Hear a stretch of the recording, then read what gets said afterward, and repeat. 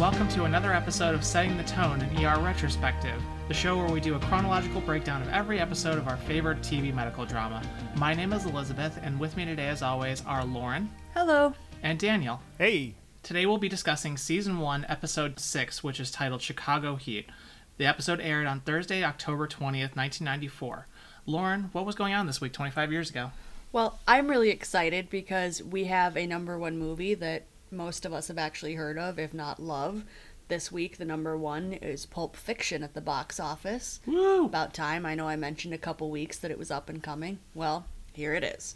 Insomnia by Stephen King is the number one book for the week, ending in 10/23. I haven't gotten a chance to read that one yet, but I might have to check it out. And, again, 6 weeks in a row, I'll Make Love to You by Boyz II Men is still reigning champion. When will the suffering be over?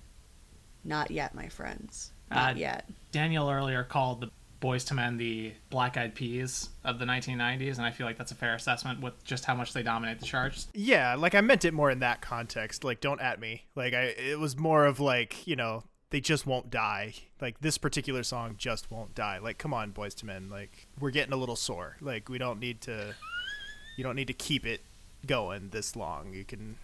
It's fine. Like, we got shit. You don't need to make love to you for this many weeks in a row. Right. We could watch some TV. Like, we don't have to. We don't have Netflix. We don't have to chill. do it all the time. It's fine. Okay, so this episode was directed by Elodie Keene, hopefully I said that right, and written by Neil Bayer. Did a little research on Ms. Keene, and turns out she only did 2 episodes of ER, one here and one in season 2. I forget the name of it off the top of my head, forgot to write it down. But in general, she is just sort of one of those journeyman TV directors that does like 1 episode here, 2 episodes there, 5 episodes there of just different series. Like she did some Nip Tuck, she did a couple of things of NCIS, which I'm sure like every TV director has done by this point. And she is still directing today, so hey, good for her. Cool.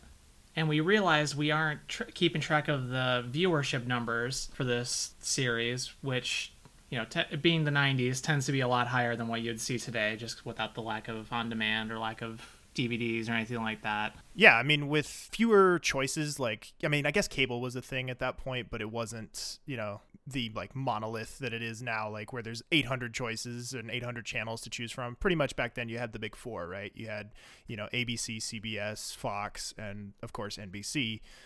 Which ER was on. So these numbers are a little bit skewed. We have to put them in context a little bit. But I think we mentioned back when we did the pilot episode that there was about in the neighborhood of 23 million viewers for that episode, which in today's numbers sounds insane. That's like Super Bowl. Only the Super Bowl gets that many viewers for a single episode of something or one specific show.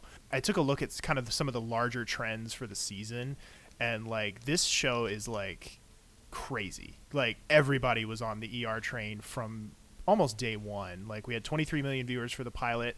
This is episode 6. We're already up to 27.3 million viewers for this episode, and this is nowhere near the high point for the rest of the season. So it's going to go through some kind of peaks and valleys, you know, as we roll through the holiday season and stuff like that. But later on in the season, I think the high point is somewhere around like 35 million for a single episode, which is just insane when you think about today. Like today, they'd be happy with 3 million for any given show in the same time slot. So just different time. Yeah, that's wild, and we will be keeping track of that going forward, so get some interesting stats there for you as we move through this season and through this TV series. But getting into the actual episode, we open with episode number 6 of a doctor being asleep in the very beginning of it. This time we are at home with Mark. He's waking up to his pager going off. And before we really sort of like roll into the things, you can very clearly see that it's obviously very hot. Everything's very sweaty. There's fans. Is there a window AC unit there? I forget. I think he just has the window open. Yeah, there's like a breeze or something blowing through the window. Like yeah. They're clearly trying to set the scene. Like it's fucking hot. Like that's kind of the thesis for this whole episode is it's hot. Yeah, and I will say that some of my favorite episodes of the entire series are all like weather related, like extreme weather related specifically. Like it can be raining, it can be snowing here and there, but like the blizzard episodes, the heat wave episodes, the flooding episodes, the really intense weather stuff that Chicago is capable of. I really like it when they show that off. I feel like it brings out a new side of the characters, and I feel like it brings out a new side of the show and just like the whole setting, and I just love it. All my favorite episodes are generally weather related, except for my absolute favorite, but we'll get to that in a few years. I'm wondering if that has to do with your love of natural disaster movies. That's quite possible. Anyway, so Mark's digging around trying to find his pager. He finds it under a sleeping Rachel who is passed out next to him in his bed, his adorable little sleeping daughter, and he just rolls her over super carelessly to get it, like she's a log. He just kind of rolls her aside, grabs the pager, and is like, oh shit, I don't have a sitter, and I'm getting paged in. Oh no. Young Rachel is so adorable. I know. Because, Rachel is obviously a kind of an omnipresent character in the whole show. Like, she goes away for quite a while, but then they bring her back later. And, of course, she takes on a larger role. And then, there's several different iterations of the Rachel character. But this little child actor that they've got doing her, because I'm trying to remember, does she come back as teenage Rachel, or have they already made the switch by that point? I think they've already made the switch. No, it's the same actress. Is it the same? No, it's definitely not the same actress no, all the way it's through. not. Are you sure? It is I will definitely look this up. not the same actress all the way through. The only thing I can't remember is if they switch it at the second go around with Rachel or the third, like towards the really very end. I know definitely the second time around and the third time around, she's definitely the same. Okay, so it must be when she comes back as a teenager they switch the actress, because this actress has one of the all-time great names, like A-tier name here, Yvonne Zima. Like, that's got to be a stage name, because there's no way that any, like, human being could pack that much awesome into their name just at birth. Like, that's too good. Teenage Rachel was played by Hallie Hirsch, and she didn't start on ER until 2001. Okay, so then this is, like, first generation Rachel, and we're going to get, second generation when she comes back as a teenager later on.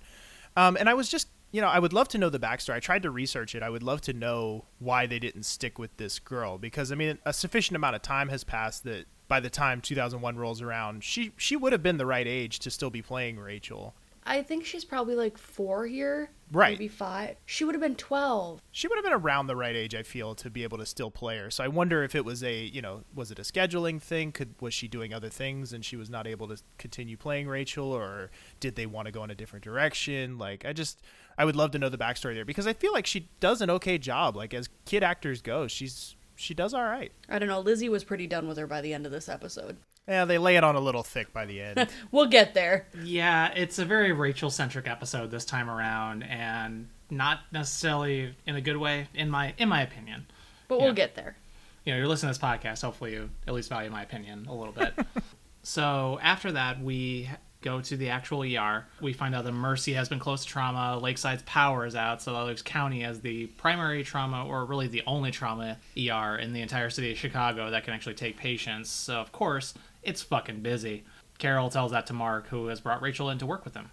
And oh my god, Rachel's outfit is so damn 90s. Whew. It doesn't top her dress from the pilot, but it's a close second. Definitely. And we find out the reason why Mark is on single dad duty is because Jen has gone to Milwaukee to find an apartment. So much for the whole take the train thing. I guess that didn't work out. It's the beginning of the end. It's fine. It's fine. It's fine. And then we find out they say it's the hottest day in October. Yeah, which sticks pretty true to how Chicago can be. It can get pretty fucking hot here all the way through September and into October. This year it wasn't so much. We kind of skipped fall there for a little while. Yeah, we're chilling in the 40s.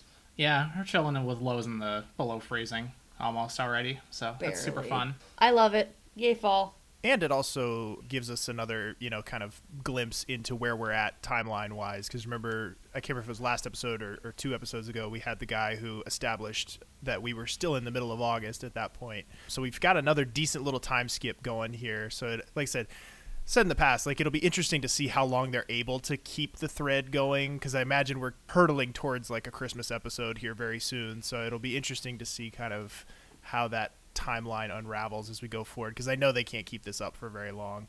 Yeah, and also on top of that, we find out that, of course, naturally, on the hottest day of the year, the air conditioning is out at County because it's a lovely old building and just not the most maintained thing in the entire world. So but no one is available to watch Rachel. Then there's just a fun dead guy just sitting on a gurney, mostly uncovered in the hallway. Rachel sees him pretty much right away and asks if the dead guy is sick. Jerry, with all the tact of a brick, says to Rachel that, oh, he's dead. Like, he was killed by the heat.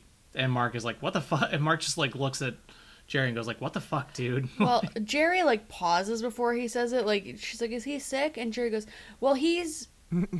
No, he's gone. He knows he shouldn't, like, but he's just trying to find the words, and the words are failing him, But let me ask you both this, like, because I kind of was asking myself this question as I was watching this episode. What is the point of the DOA guy? Like, why do we keep going back to that? Because they reference it like 4 or 5 times in this episode, and I was never able to figure out what the purpose of the gag was, because it's not particularly funny, and it's sort of just there, like, and it's not serving any narrative purpose. So I was just like, I don't know. Did you all ever discover any purpose for it? I mean, the way I saw it was just kind of to showcase Jerry's incompetence, maybe a little bit, like showing like, oh, he's not the perfect clerk or something like that. Or that's what I think. But yeah, you're right. It's really kind of jarring when when the guy does show up. He shows up a few more times throughout the episode, and just seems like Mark is always asking Jerry to do this, and Jerry's doing like everything else but taking care of the dead guy that's just sitting in the hallway. I'm sure with the AC out is not smelling too good. Right. Yeah. Yeah. I don't know. Lauren, do you have any thoughts? I'm trying to think how to put them together. So no, I don't have a cohesive reasoning for this. Okay. So. Well, we'll come back to him, and then we can hear from you later. But yeah, so then from there, we get the first appearance of Doug, and he goes to see a 5-year-old. She's in severe respiratory distress and some heart issues. She's got a heart murmur.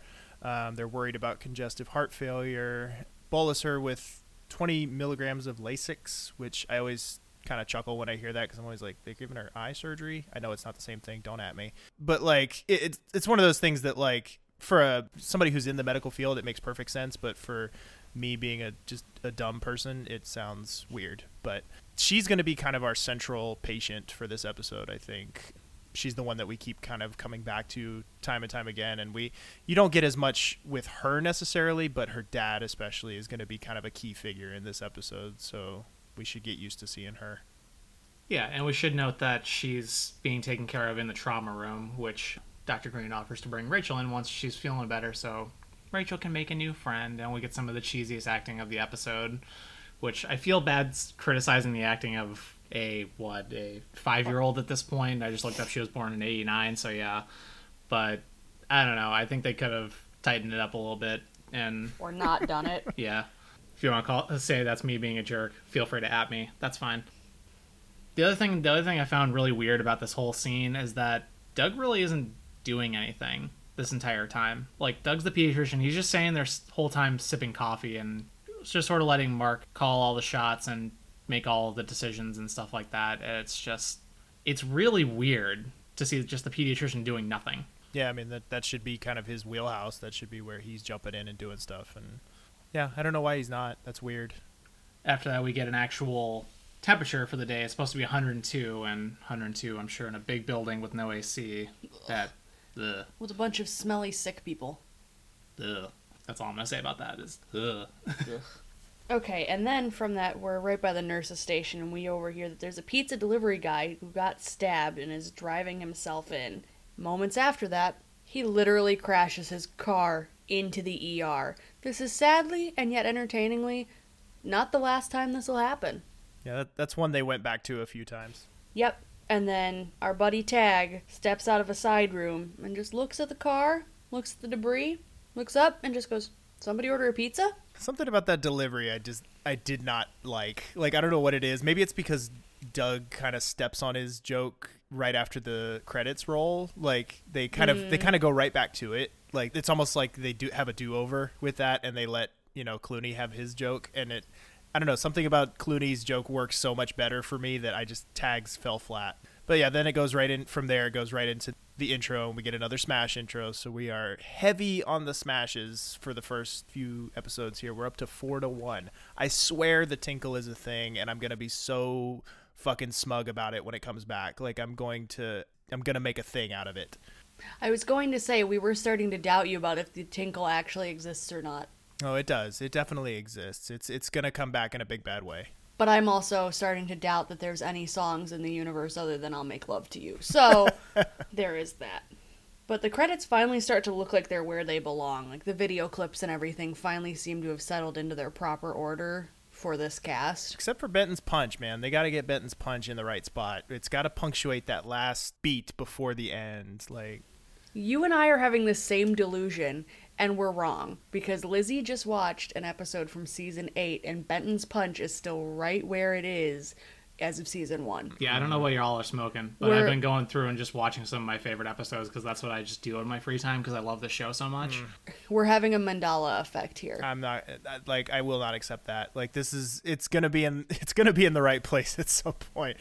Daniel, Berenstain or Berenstein Bears? I'm just saying, we're having a shared hallucination, but I think we have to admit we're wrong. I refuse to make Benton's punch the Sinbad's genie of this episode. Like, speaking of shared hallucinations, what is Doug's tie when we get back from those credits? That's a look. That is a look. It's not the worst fashion choice in this episode. Spoiler alert. We've got part 2 of Beltgate coming up later in this episode. Green is he's not the culprit this time. All right. There's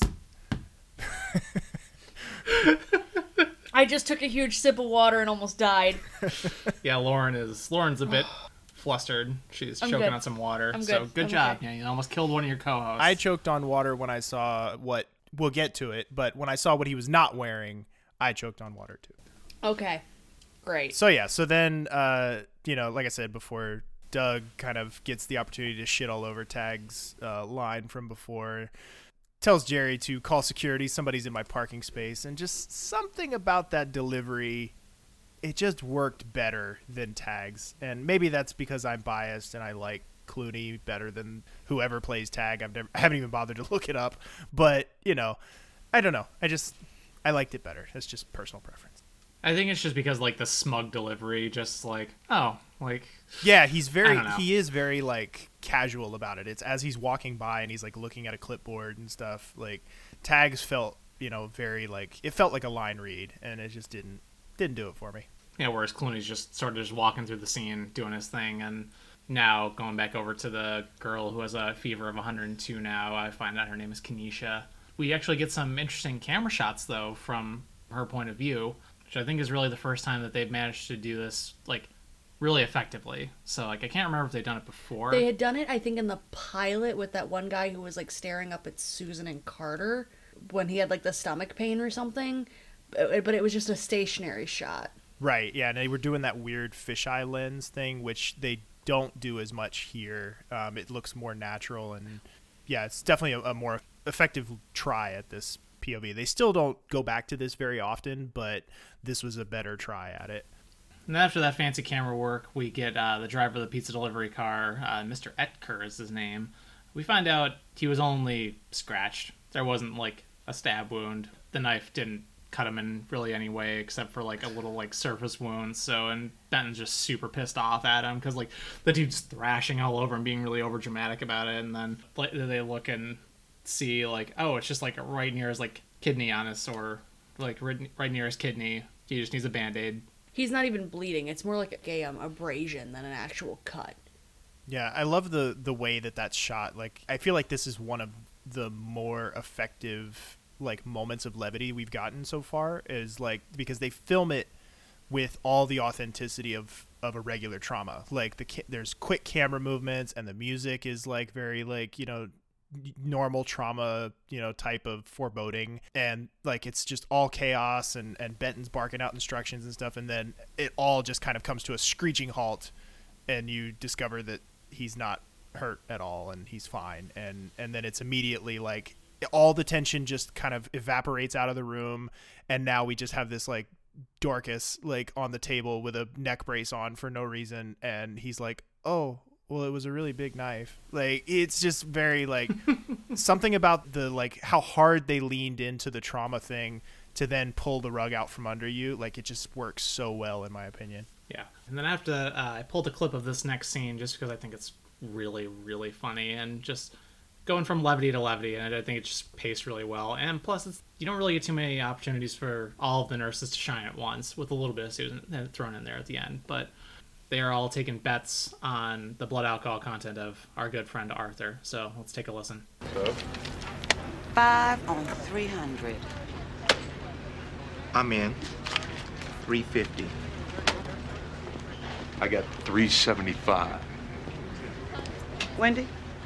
I never win. Come on, it's only $5. Okay. 200. 200. Man, you can play anytime. 200 it is, Wendy. Lydia? Hey, she's smelling. She's not allowed to smell, is she? 465. Ah, it's Dr. Lewis. Want to get a piece of today's blood alcohol pool? Oh, who's today's victim? Arthur? Ooh. Well, anything under 400 to sucker bet. 550.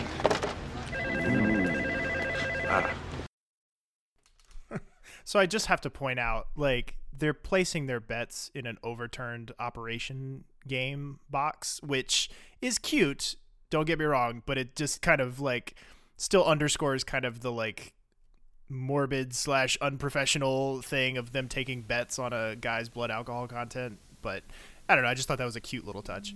Yeah, and I really love their little moo at the end at Susan's prediction. For knowledge, just But yeah, I just thought it was just really fun, and I liked. And just the visual of Lydia smelling this Just- drunk homeless guy is just leaning into it. yeah, just good for her. And we will find out later who is the winner. And then after that, Dr. Lewis find out that her sister is looking for her in the lounge, and I saw this and I was absolutely freaking out because I did not realize we got Chloe this fucking early in the series. I didn't either. I knew she was coming, but I did not know it was this early. I could have sworn it was like season 2 or 3, but holy shit. Find out it's her big sister, Chloe, so little baby Susan.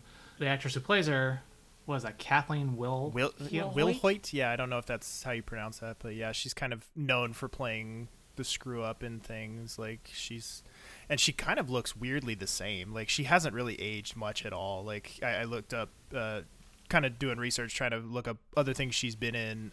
She really hasn't aged. Like, some of these people on ER. Gilmore Girls. Yeah, I think that's probably the thing people would know her most for other than this. But, like, she's got a very, like, distinctive face. But she's not somebody who was, like, super duper prolific. Like, she's kind of an in-betweener. But she does a really good job as Chloe. She's a fucking mess. Yeah, for sure. We actually find out here that she lost her apartment, and Susan's like, "What the hell? I sent you $500. Like, how'd this happen again?" And we just find out this is a really regular thing for her to bums to Susan for money or stuff. And she's like, "Oh, I need to stay at your place for a few weeks, you know." Susan's like, "Weeks? No, maybe days." And she's like, "I've got nowhere else to go." I just want to note here, there's a sign in the background that says this is no longer a smoking room, just showing the change of the time as more and more places we're getting. That's so weird. Like, yeah, I just noticed it and I was like, it's no longer a smoking room. Weird. But Susan agrees. Susan's like, okay, fine, you know, don't let the cat out and none of your friends can come over. None of your friends can come over. And she gives the keys to Chloe and gets back to work. In this time, we see her, like, open her locker while Chloe's standing there, which will come into play later.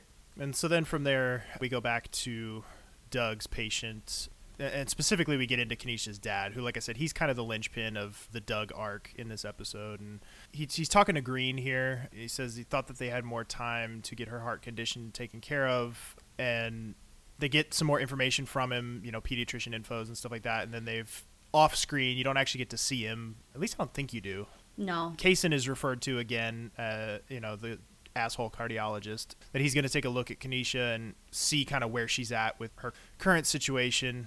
And then I think from there we kind of cut back to the actual trauma room and find out that she's hypertensive now, and they're starting to suspect that maybe she's been poisoned. She might have, you know, gotten into something in the bathroom or, you know, taken taken something she shouldn't have, so they get ready to pump her stomach and take a tox screen. So still no clear answer on what exactly is wrong with this girl, but you get a little bit more insight into kind of her family situation. So her dad is played by a guy named Richard Brooks, who his name meant nothing to me, and even his face was like kind of familiar but not instantly recognizable. But the thing I could not deny was his voice. Like, as soon as I heard his voice, I was like, I know that guy. Like, where have I seen him before?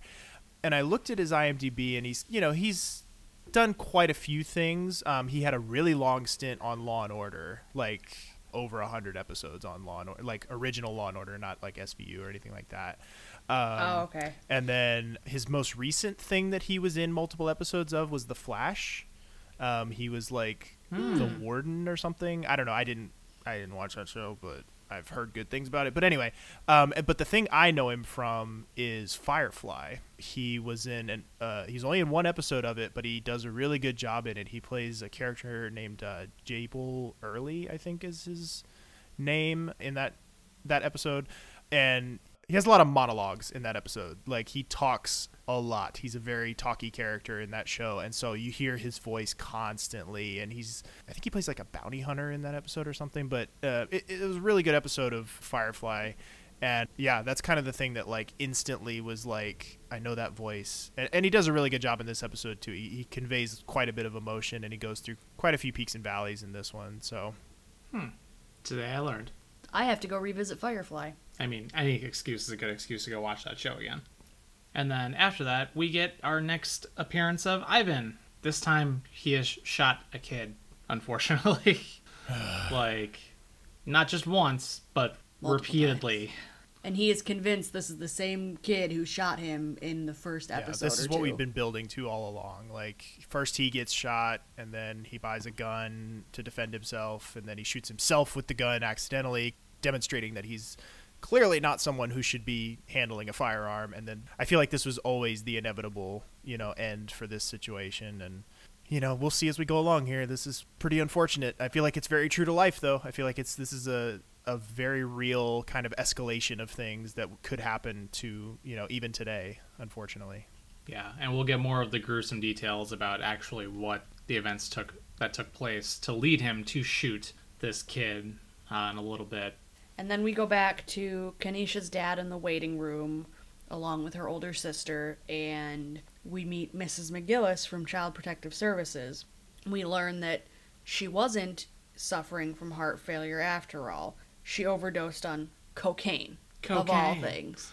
Here's the big twist with her, is now they're trying to figure out, okay, where the hell did she get cocaine? And this immediately sends Doug on just, like, the most righteous path. Ugh. That gets really fucking annoying when he deals with this guy throughout the entire episode. Doug is self-righteous as fuck in this episode. Like, he's gonna, spoiler, he's going to piss away all the goodwill he built up in the last episode. Like, he's, between this fucking crusade he goes on and then his interactions with Carol later on, like, we are squarely back in the Doug is straight trash timeline. Oh yeah, there's some more of that coming up here very soon. But then it cuts back to the trauma room and the kid that Ivan shot, and Peter's just like, oh god, Ivan, what'd you use, a cannon? Like, because it's just so much blood, and you see that he was shot in the back quite a few times, because Carter thinks they're exit wounds when they look on the back, and no, those are the entrance wounds. And they've got no palpable blood pressure on him either. So this kid is in very rough shape. Such a good detail there, too, like, making clear that, like, he shot this kid in the back. Like, the kid was obviously running away, and he still shot him. Like, gives you an important bit of context for the whole situation there, that, like, this was not a self-defense thing. This was not he feared for his life. This was a guy who, has been through some shit, but has allowed it to, like, corrupt his thinking into just... it's a vengeance thing. He wants revenge. And it leads him to shoot a child in the back. Like, it's just breaks your heart. Shoot first, ask questions never. So then we go into this is just a very small character that will come into play a little bit later in the episode, but we meet Monty in the waiting room. He's HIV positive, and we find out he had a seizure while he was waiting, so he got brought back a little bit quicker, and Susan's talking with him and is just like, are you taking your medication? Do you have seizures often? And he's like, yeah, I take Dilantin, but he mixes it with alcohol, which mixing seizure medications with drugs or with alcohol, not the best idea. Some of them you can do more flexibly than others, but it's really not advised in general, especially with Dilantin. And Monty just says, sometimes I forget.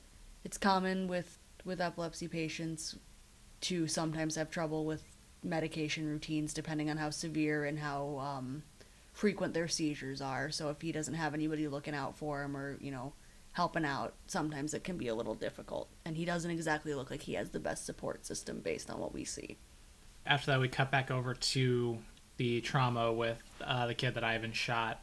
Langworthy is sort of like the cavalry that's there to help Benton. Although Ivan's sort of in the background insisting that Dr. Benton goes and fix his head, but he resigns to having Carter help him instead. And you also get a little bit of another insight into that Langworthy-Benton rivalry, too, where Langworthy comes in and says that she's going to crack the kid's chest. And Benton immediately feels that his dick is in jeopardy and has to, immediately get territorial with her. And he's like, the hell you are? Benton, it's okay. It's really okay. You can let this one go. It's just... So then Rachel goes into Kenesha's room, and Mark keeps true to his word, and Kenesha gets a new friend, and they're talking like little kids do, and Kenesha just says, is that your daddy? He helped make me better. And Rachel just so sweetly replies, that's what doctors do. And then they start talking about Kenesha's little stuffed dog, and she says, I get a real dog when I'm 10.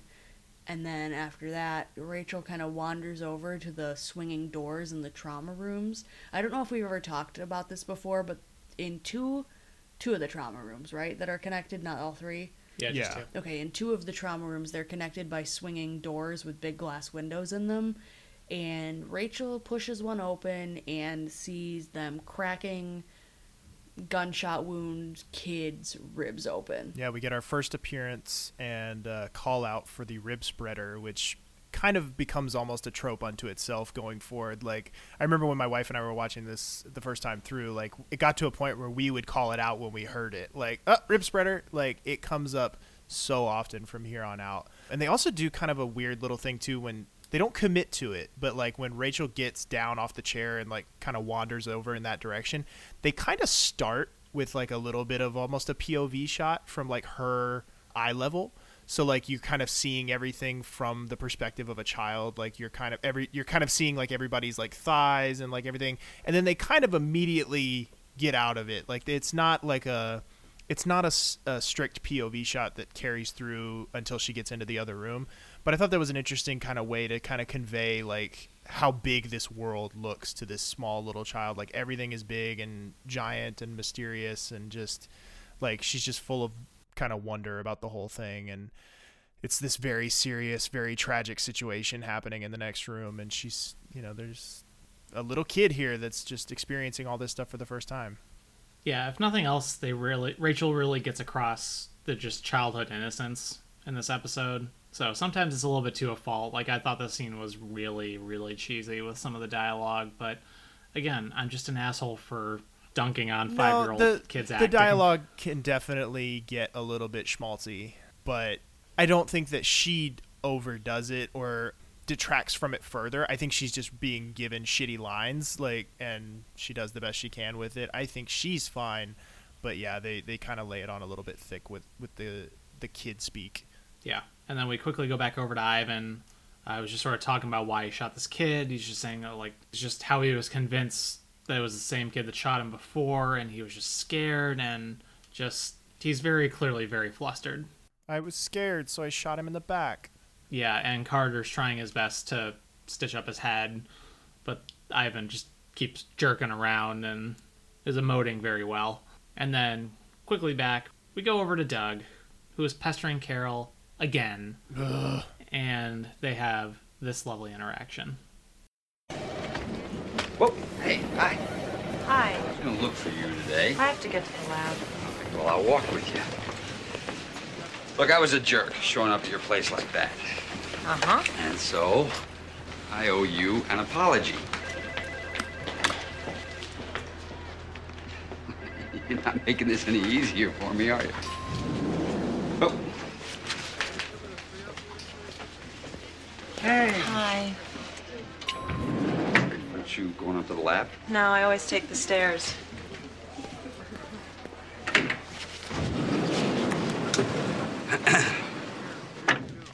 Great girl, isn't she? But I don't blame you for still wanting to be with her. I know I do. I was a jerk going up to Carol's place like that. It was... I've done the same sort of thing myself. Don't be so tough on yourself. Doug continuing to be just straight fucking trash. Like, this is the most ham-fisted, half-ass apology. Like, he's clearly learned nothing, and he feels like he has to say something because he's in an awkward situation. And Tag, to his credit, continues to be, like, the coolest dude about it. Like, he's like, don't be so hard on yourself. It's fine. Like... You're not a threat. Right, yeah, that's part of it. But, like, he is bending over backwards to, like, not knock this dude's block off. And... I don't know. Like, I'm so disappointed in Doug in these early episodes. I want to point out he did the polite thing. He let out 2 properly Midwestern oops when he was getting in the way of someone. He sure did. I only noticed the second one when I first watched it, but listening to that clip again, I was like, that was a twofer. Just, oh.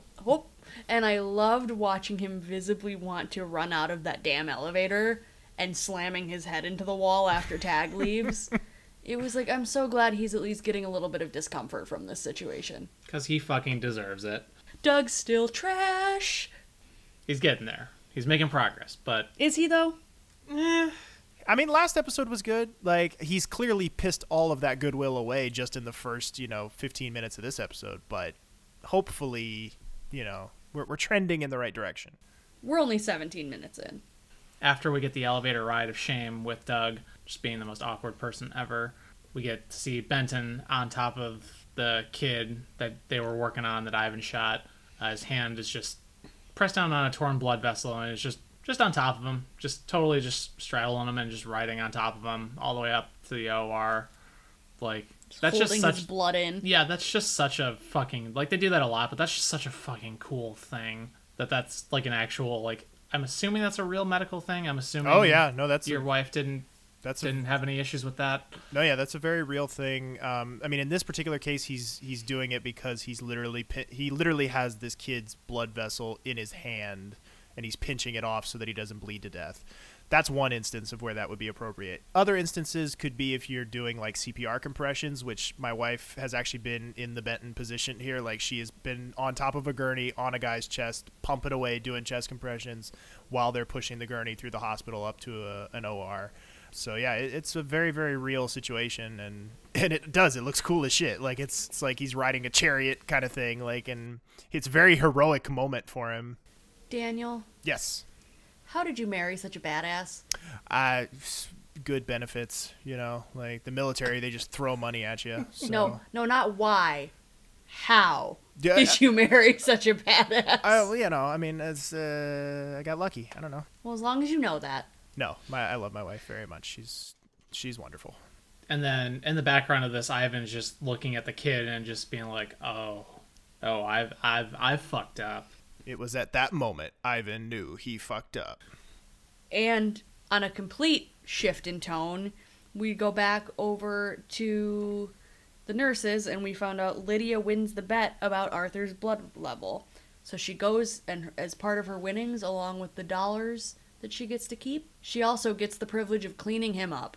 So she wheels him away, and Wendy's like, maybe I'm glad I didn't win. Yeah, you gotta take the good with the bad. Yep. And then we see Jerry at the clerk station just walking around. He's got the nice bandana tied around his head to keep the sweat back, and it's a nice look. It is a nice touch. And then we have another kind of, I guess you could call it a first. She's a semi-recurring character. We've got Linda Farrell, the drug rep from Novell Pharmaceuticals, who will kind of have a little mini arc here in season 1. She's played by Andrea Farrell. They didn't burn any brain cells picking out her name. She's a semi-recurring character, but I blanked on her ever existing. Like this kind of like I remembered her in the context of this episode, but I'll be interested to see how her whole arc plays out. I know she's in several episodes in season 1, but I don't remember anything about her as a character. You know, Lewis does a good job of covering for Mark. She's asking for Mark because she's a drug rep, so it's her job to talk to the, you know, kind of chief resident or whoever's in charge of, I think she says procurement. Are you in a procurement position? So she doesn't want to talk to Lewis. She wants to talk to Mark, but Lewis covers for him and he sneaks away. She brings pizza for the staff to kind of get on their good side. This is something that like definitely spoke to me on a personal level. Like my mom, my entire childhood, both my parents work in the medical field. Neither one are doctors, but they work in the medical field. And my mom worked in a doctor's office for most of my childhood. And one of the things that was always kind of cool to me as a kid, but now as an adult actively like repulses me, is that they would have drug reps come in and they would bring in entire spreads. Like they would come in with like, you know, Olive Garden for everyone, or they would come in with, you know, just tons and tons of food. And so like we would get stuff brought home all the time, you know, like, oh, we had a drug rep today, so, you know, here we're having, you know, Red Lobster for dinner, like just stuff like that. But you know, now as an adult, like, ugh, gross. Like you're peddling drugs, like experimental drugs in some cases, to people and bribing them with food. Like it's just ugh, gross. Yeah, now that you know a bit more about how the world works. Yeah. Don't want to learn how the sausage is made, but as a kid, I loved the free Red Lobster, so, you know. And we also get a little bit of more insight into Jerry's backstory, Jerry, I feel like, has the richest backstory of any side character. Like, they just kept adding on throughout the seasons. They just kept adding on new layers to Jerry, and I just love it, furthering my opinion that Jerry is the best side character in all of ER. But we learned that he's a vegetarian, and that he lives somewhere in, I'm assuming it's in the city, called Ukrainian Village. Maybe you both can shed more light on that. It sounds like an interesting place. Yeah, it's a neighborhood in the near west side, so I think it's just above or so. It's close to the West Loop, so it's not super far out from downtown. Maybe like 30 minutes, 20 minutes. Nah, not even that, really. Depends on what you're taking. Yeah, I guess.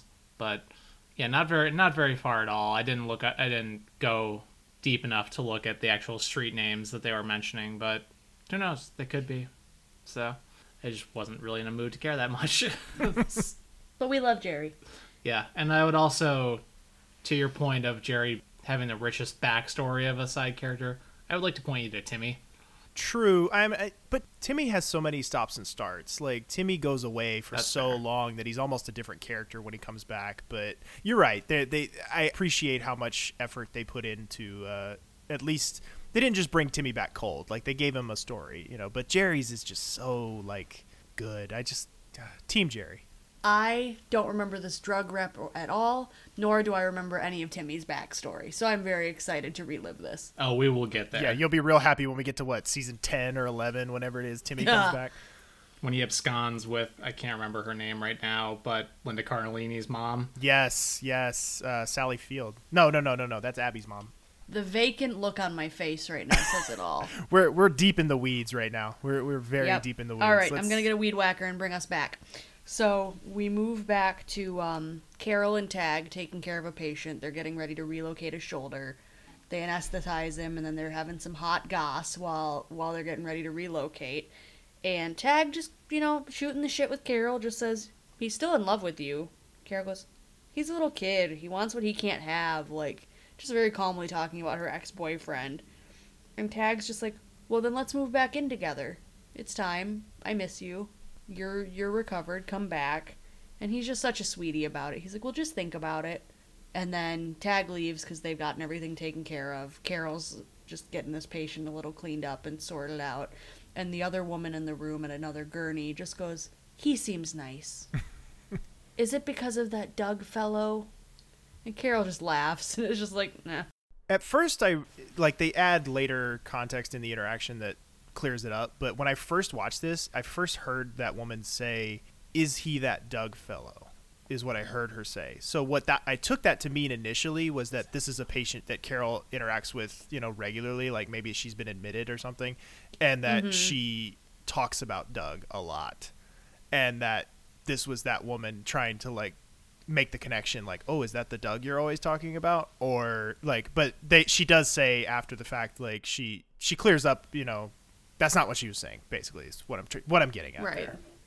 So yeah, then after that we have Doug, who's just sort of asking the CPS rep, asking her, you know, did you call the cops? You know, because it's clearly child endangerment. And, you know, the CPS lady is like, you know, we're going to do a home visit, but we don't really see a reason to take Kenesha from the home. And Doug is just, ugh. Yeah, he's on full white knight bullshit here. Like, he has a pre-constructed narrative in his head of what has happened here, and no amount of convincing from anyone is going to take him off that course. So it's not great.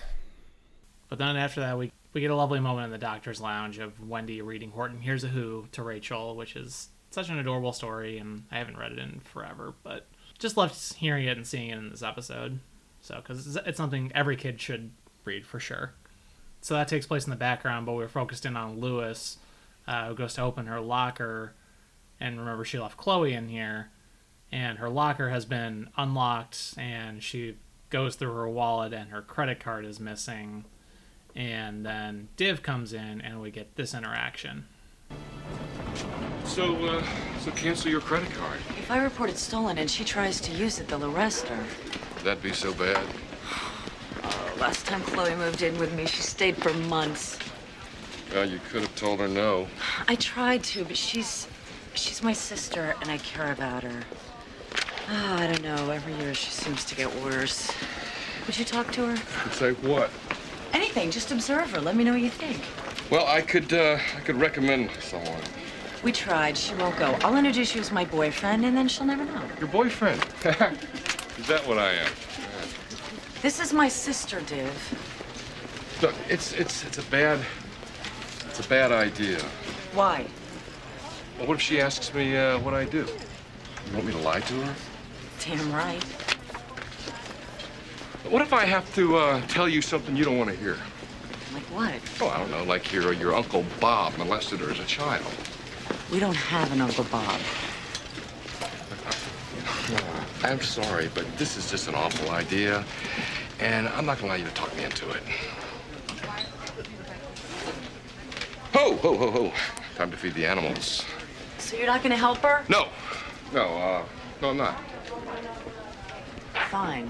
I'll do it on my own. There's so much to unpack here. First and foremost, he is right. Yeah, it's a terrible idea. Like, that violates like so many like ethical standards for, you know, doctors, mental health practitioners. Like, that's not that's not his patient. Like, you don't diagnose friends and family. Like, you just bad news bones all the way around there. So Dr. Dickhead has a point here. Time to feed the animals? Really, dude? Like, not cool. Like, it's like he has to have one token like shit statement in every appearance. Like, he has to put his foot in his mouth every single time. We get it. He's an asshole.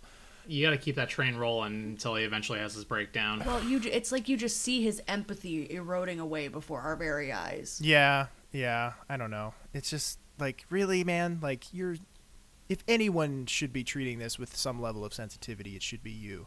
And he's just not. But all of that is secondary to the most egregious issue here, is that this man is just, we've got another beltless motherfucker walking through this hospital with his fucking parachute shirt tucked in. What is that shirt? Why are the sleeves so big? I don't know. Is he a wizard? Why, like, he's got this giant shirt that looks like somebody just let the air out of it, and it's tucked into these fucking like bullshit like enlightened centrist pants, and like with no belt. Like, what are you doing? What are you doing with your life? You're a doctor. Have some self-respect. Like, I can't. I don't know what was happening in 1994, but it wasn't good. Like, nobody's wearing a belt. Everything's anarchy. I'm done. Daniel, we appreciate you and your belt rants. Well, and I want to know what's wrong with me that I'm not noticing this. Oh, I noticed. I knew he was going to say something about it immediately. I guess I'm just not staring at characters' waists.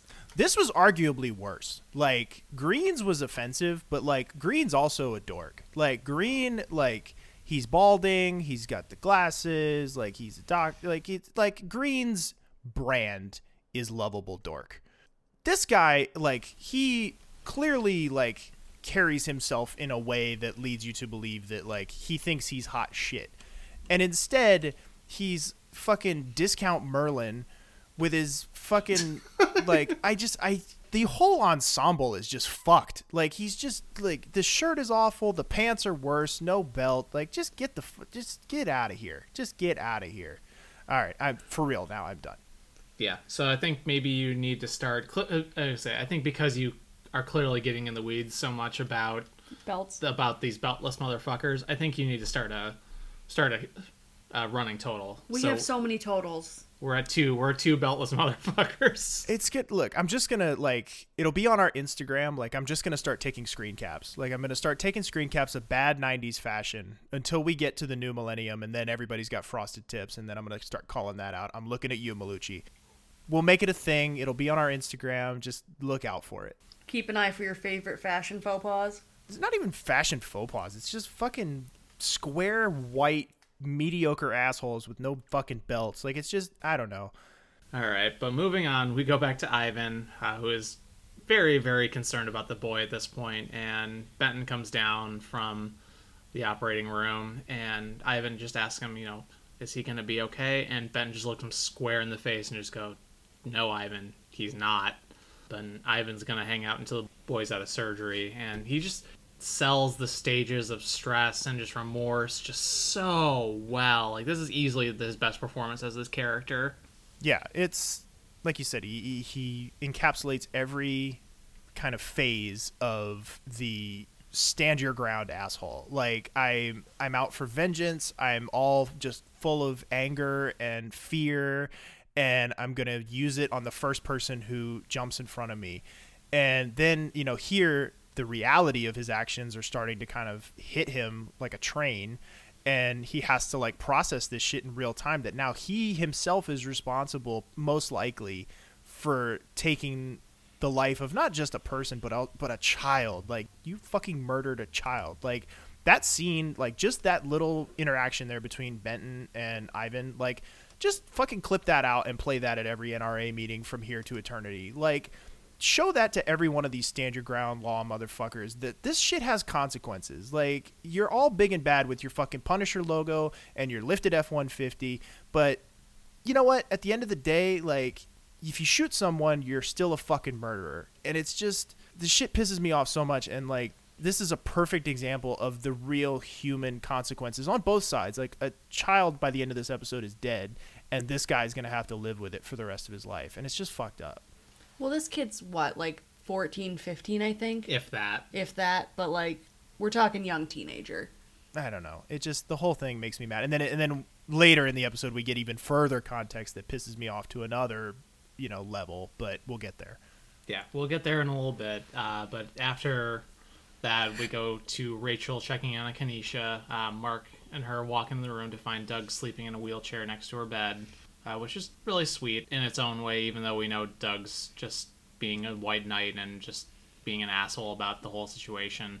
I think it does a good job balancing how much of a douche we view him as this episode, though, because, yes, he's completely dragging this dad through the mud, but it's coming from that idiotic place of attempted goodness that Doug has, where he cares about this little girl. He wants to do what's right for her. He's completely misguided in what that is. Right. But the road to hell is paved with good intentions. And he's really good with Rachel here, too. Like, he's like, will you do me a big favor? Like, will you stay with her so that she doesn't wake up alone? Like, you can see these glimpses with Doug of why he's doing what he's doing. Like, why he's a pediatrician. Like, why he's really good with kids. He's complete fucking trash when it comes to dealing with any other human beings, but with children, he's really, really good, and that really shines through in this interaction. Yeah, and then while they're in there, Rachel's talking to Mark. Doug's left to go take care of some stuff, and she's like, you should bring Kanisha home.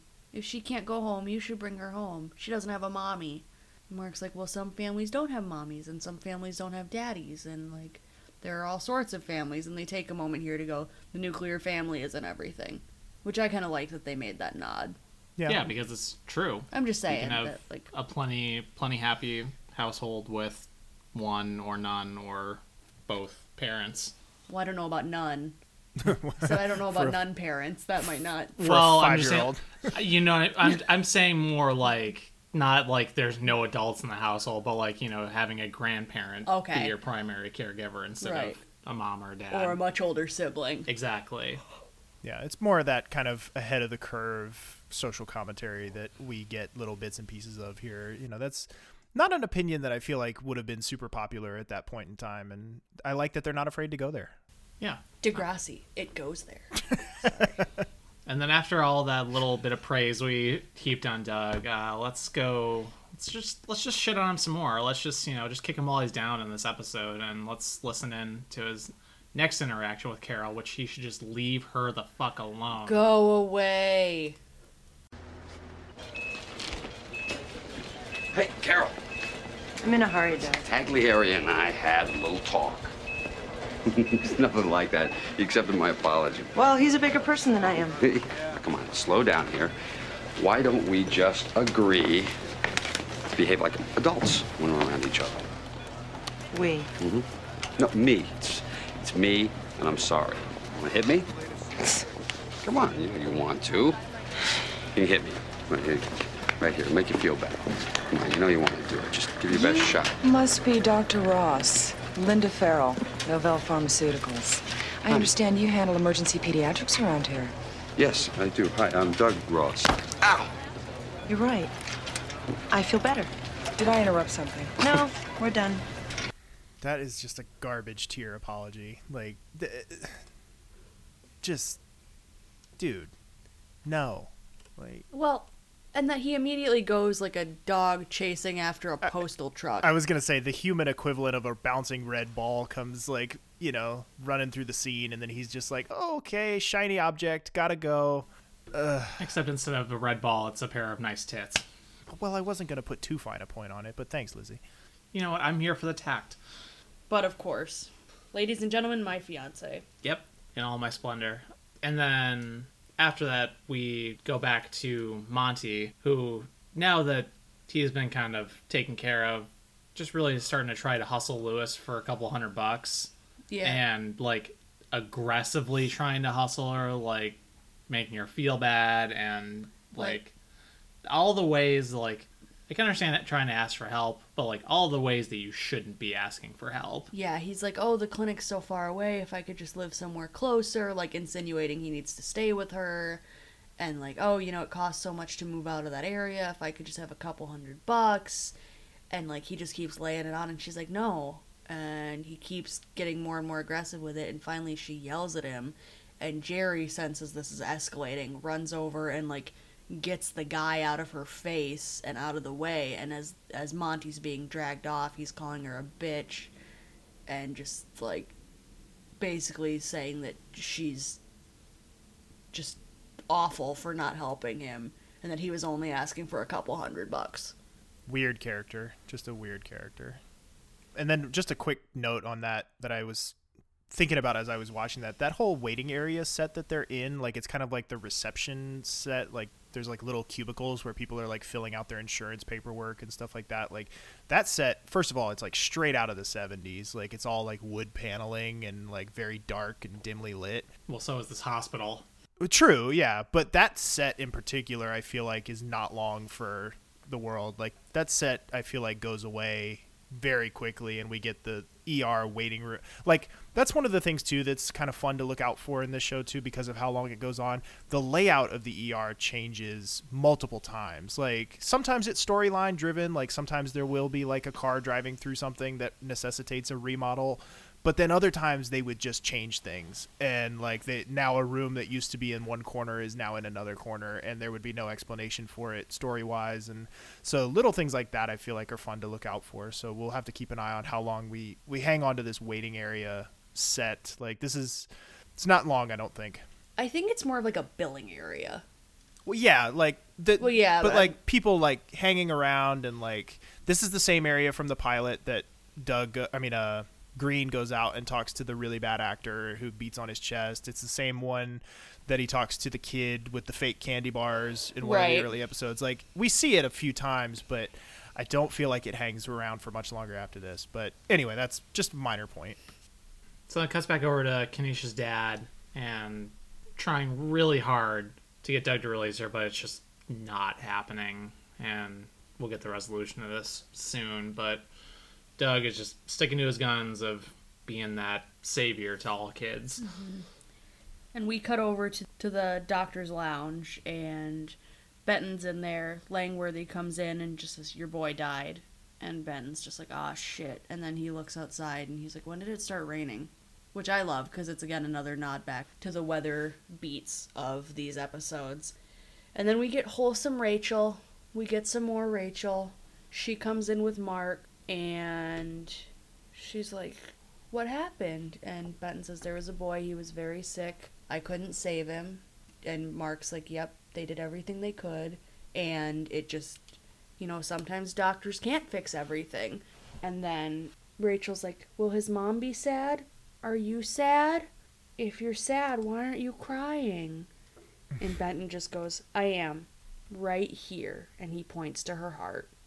And Christmas was saved. I was going to say, this is, talk about schmaltzy. Like, this really lays it on thick. And I love, too, how, like, Rachel kind of wanders over to where Benton and Langworthy are and starts talking to them, kind of unprompted. And Green kind of has to rush over and, like, save the day because Benton is basically a mandroid who has no capacity to deal with a child. Like, he's like, he gives the most wooden delivery to that, like, "Yeah, I'm sad." Because he's not sad. He's an emotionless, like, robot. Like, he just, I don't know. But yeah, the whole scene is a little bit over the top for me. No. And then we actually get a nice little moment between Connie, one of the nurses, and Doug. I can never remember her name.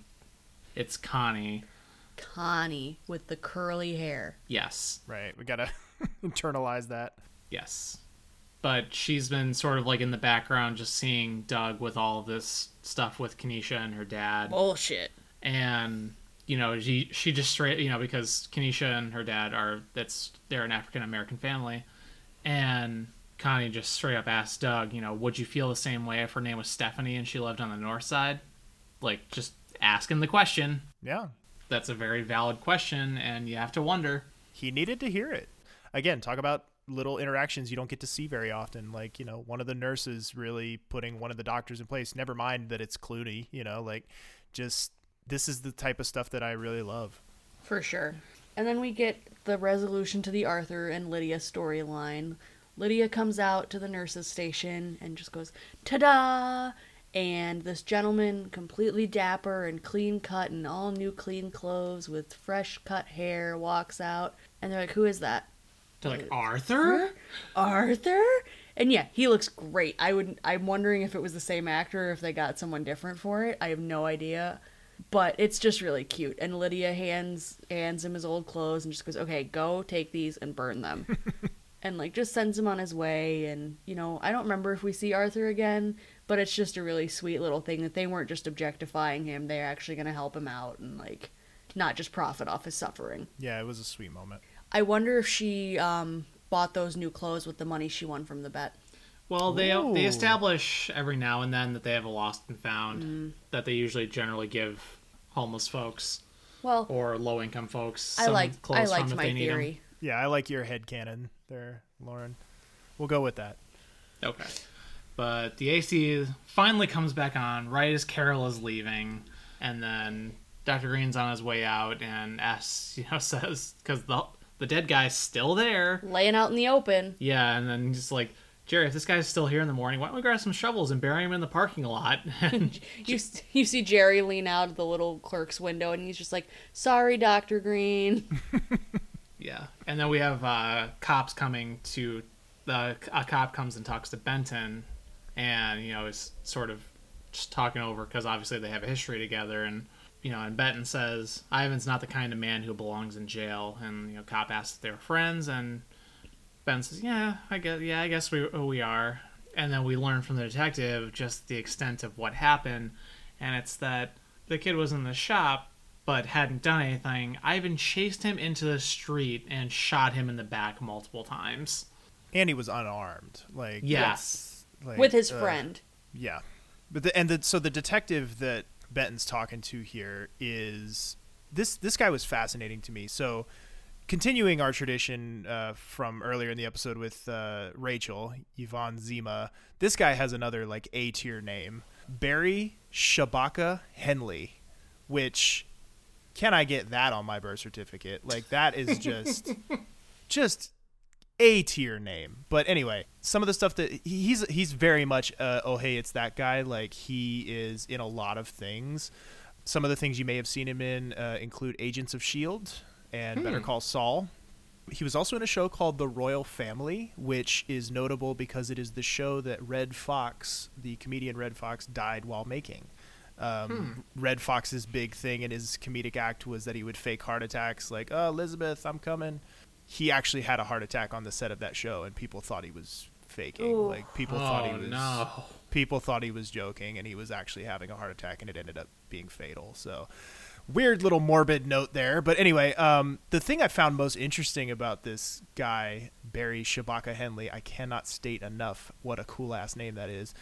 He has 17 credits to his name. Now, granted, he's got over 100 credits to his name on IMDb, so this is not a huge percentage of his credits just on mass, but he's got 17 credits to his name as either a detective or a cop. This guy knows how to play a fucking cop. Like, he is in everything as a cop. And it was one of those things that, like, as soon as I saw him, I was like, that guy plays cops. Like, that's the thing. That's what, but like, I don't mean that in like a, like, you know, like this guy, like, but like, that's what I've seen him as. Like, he's never a leading man. Like, he's never a guy that like dominates a scene, but he's always the guy with a fucking blazer and a little like notepad that he's taking notes in. Like, he's a fucking detective cop guy. Like, I don't know. I just thought all that was interesting. Yeah, some actors are just like that. You'll see them in a very similar role, and no matter what they're in. So character actors. Yeah, some actors just have a type. Yeah, and then we also sort of realized, because we're coming up to the very end of the episode almost, we only have a couple more scenes left, but we realized we've only really seen Carter just a couple times. Carter is barely there at all. Like, yeah, like he's there in the initial trauma room with the kid that Ivan shot, and you know, not really much else. So yeah, but I think the part is starting to go away. Our little boy's growing up. He's getting there. So yeah, so then from there we start wrapping up Kenesha's storyline. Her dad's still waiting for her to be released, and you know, shocker, the dad's test came back negative for drugs, so Doug was wrong. No. Hate to shatter your narrative there, white America.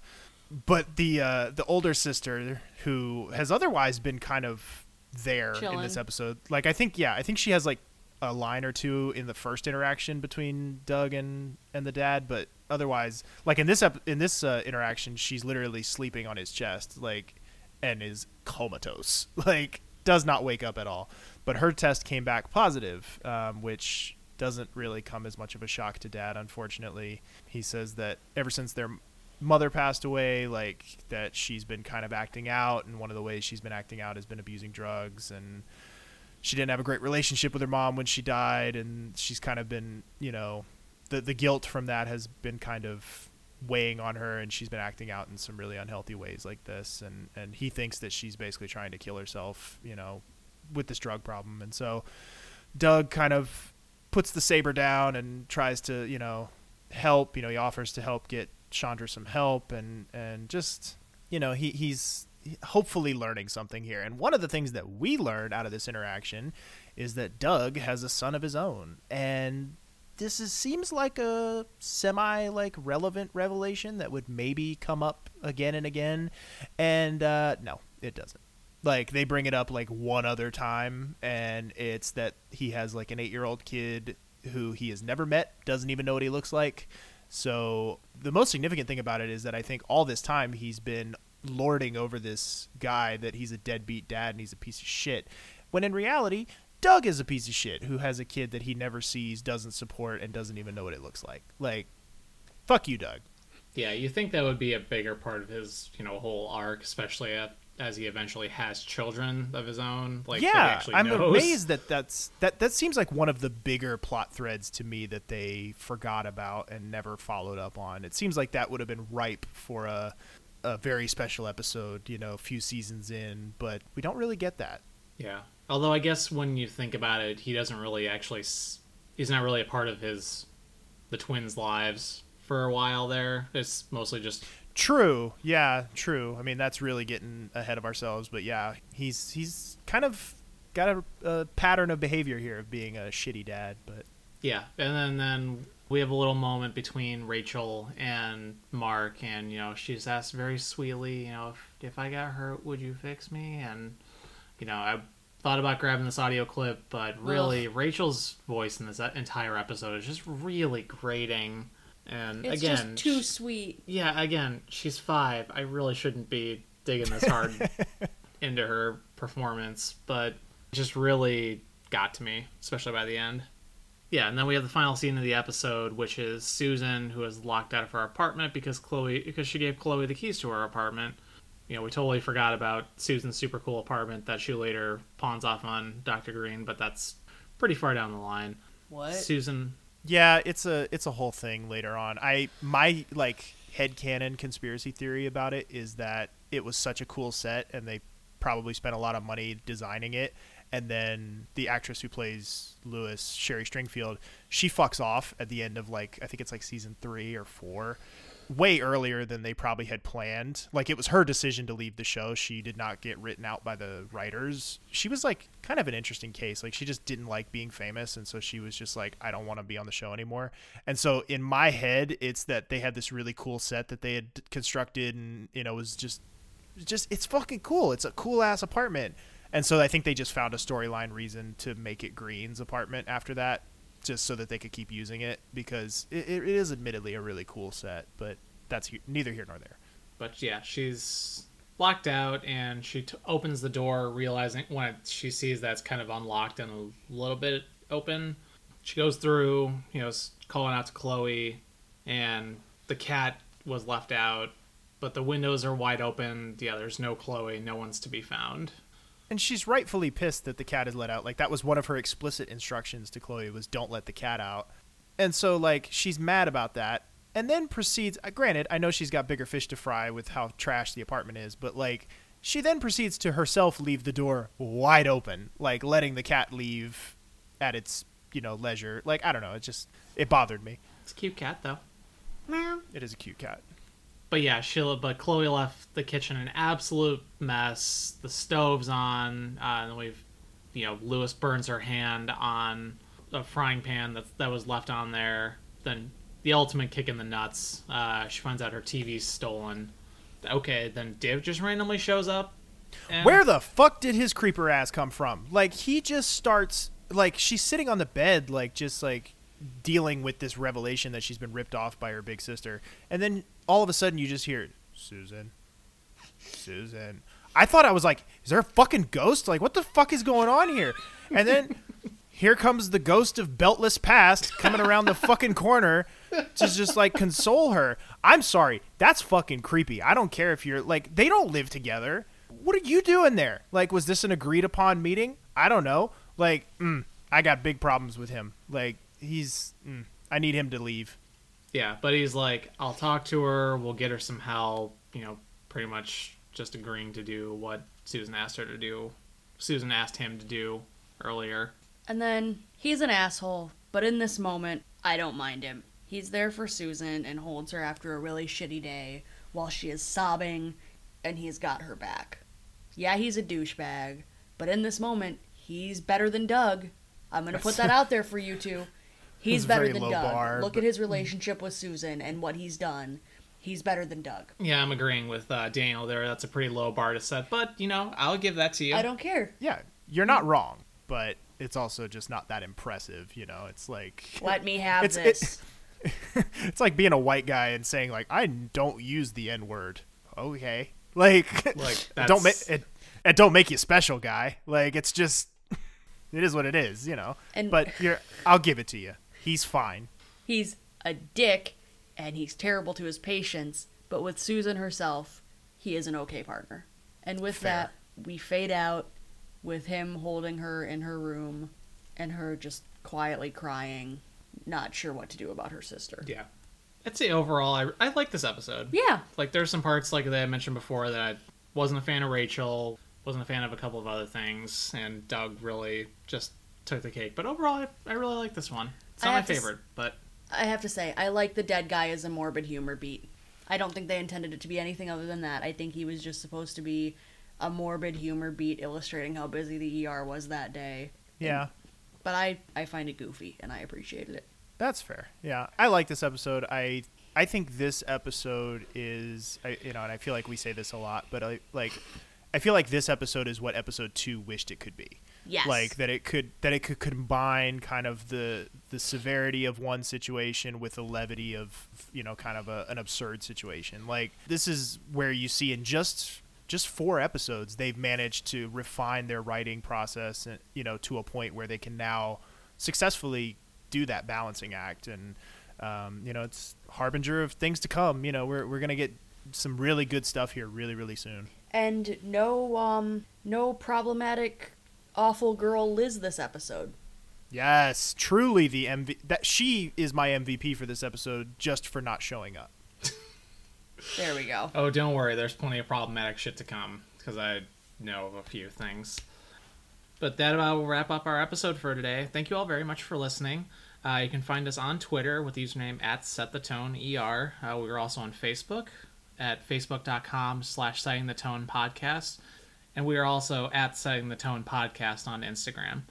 You can also support us on Patreon as well at patreon.com/SettingTheTonePodcast. You can help your fellow patrons unlock bonus shows, including a special season recap episode, and also a monthly bonus show where we just talk about whatever's going on for us at the moment.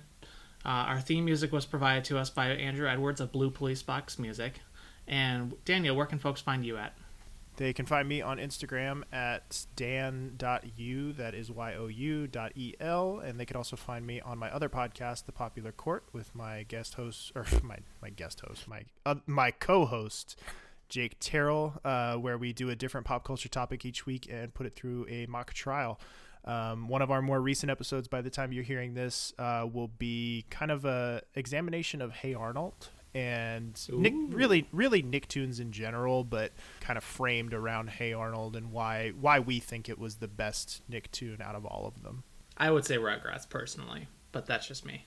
We touch on Rugrats. It comes up for sure. It gets its time to shine. SpongeBob's in there too. Like I said, it's kind of a discussion of Nicktoons in general, but it's framed around Hey Arnold. Just listen to the episode, see what you think. Yeah. All right.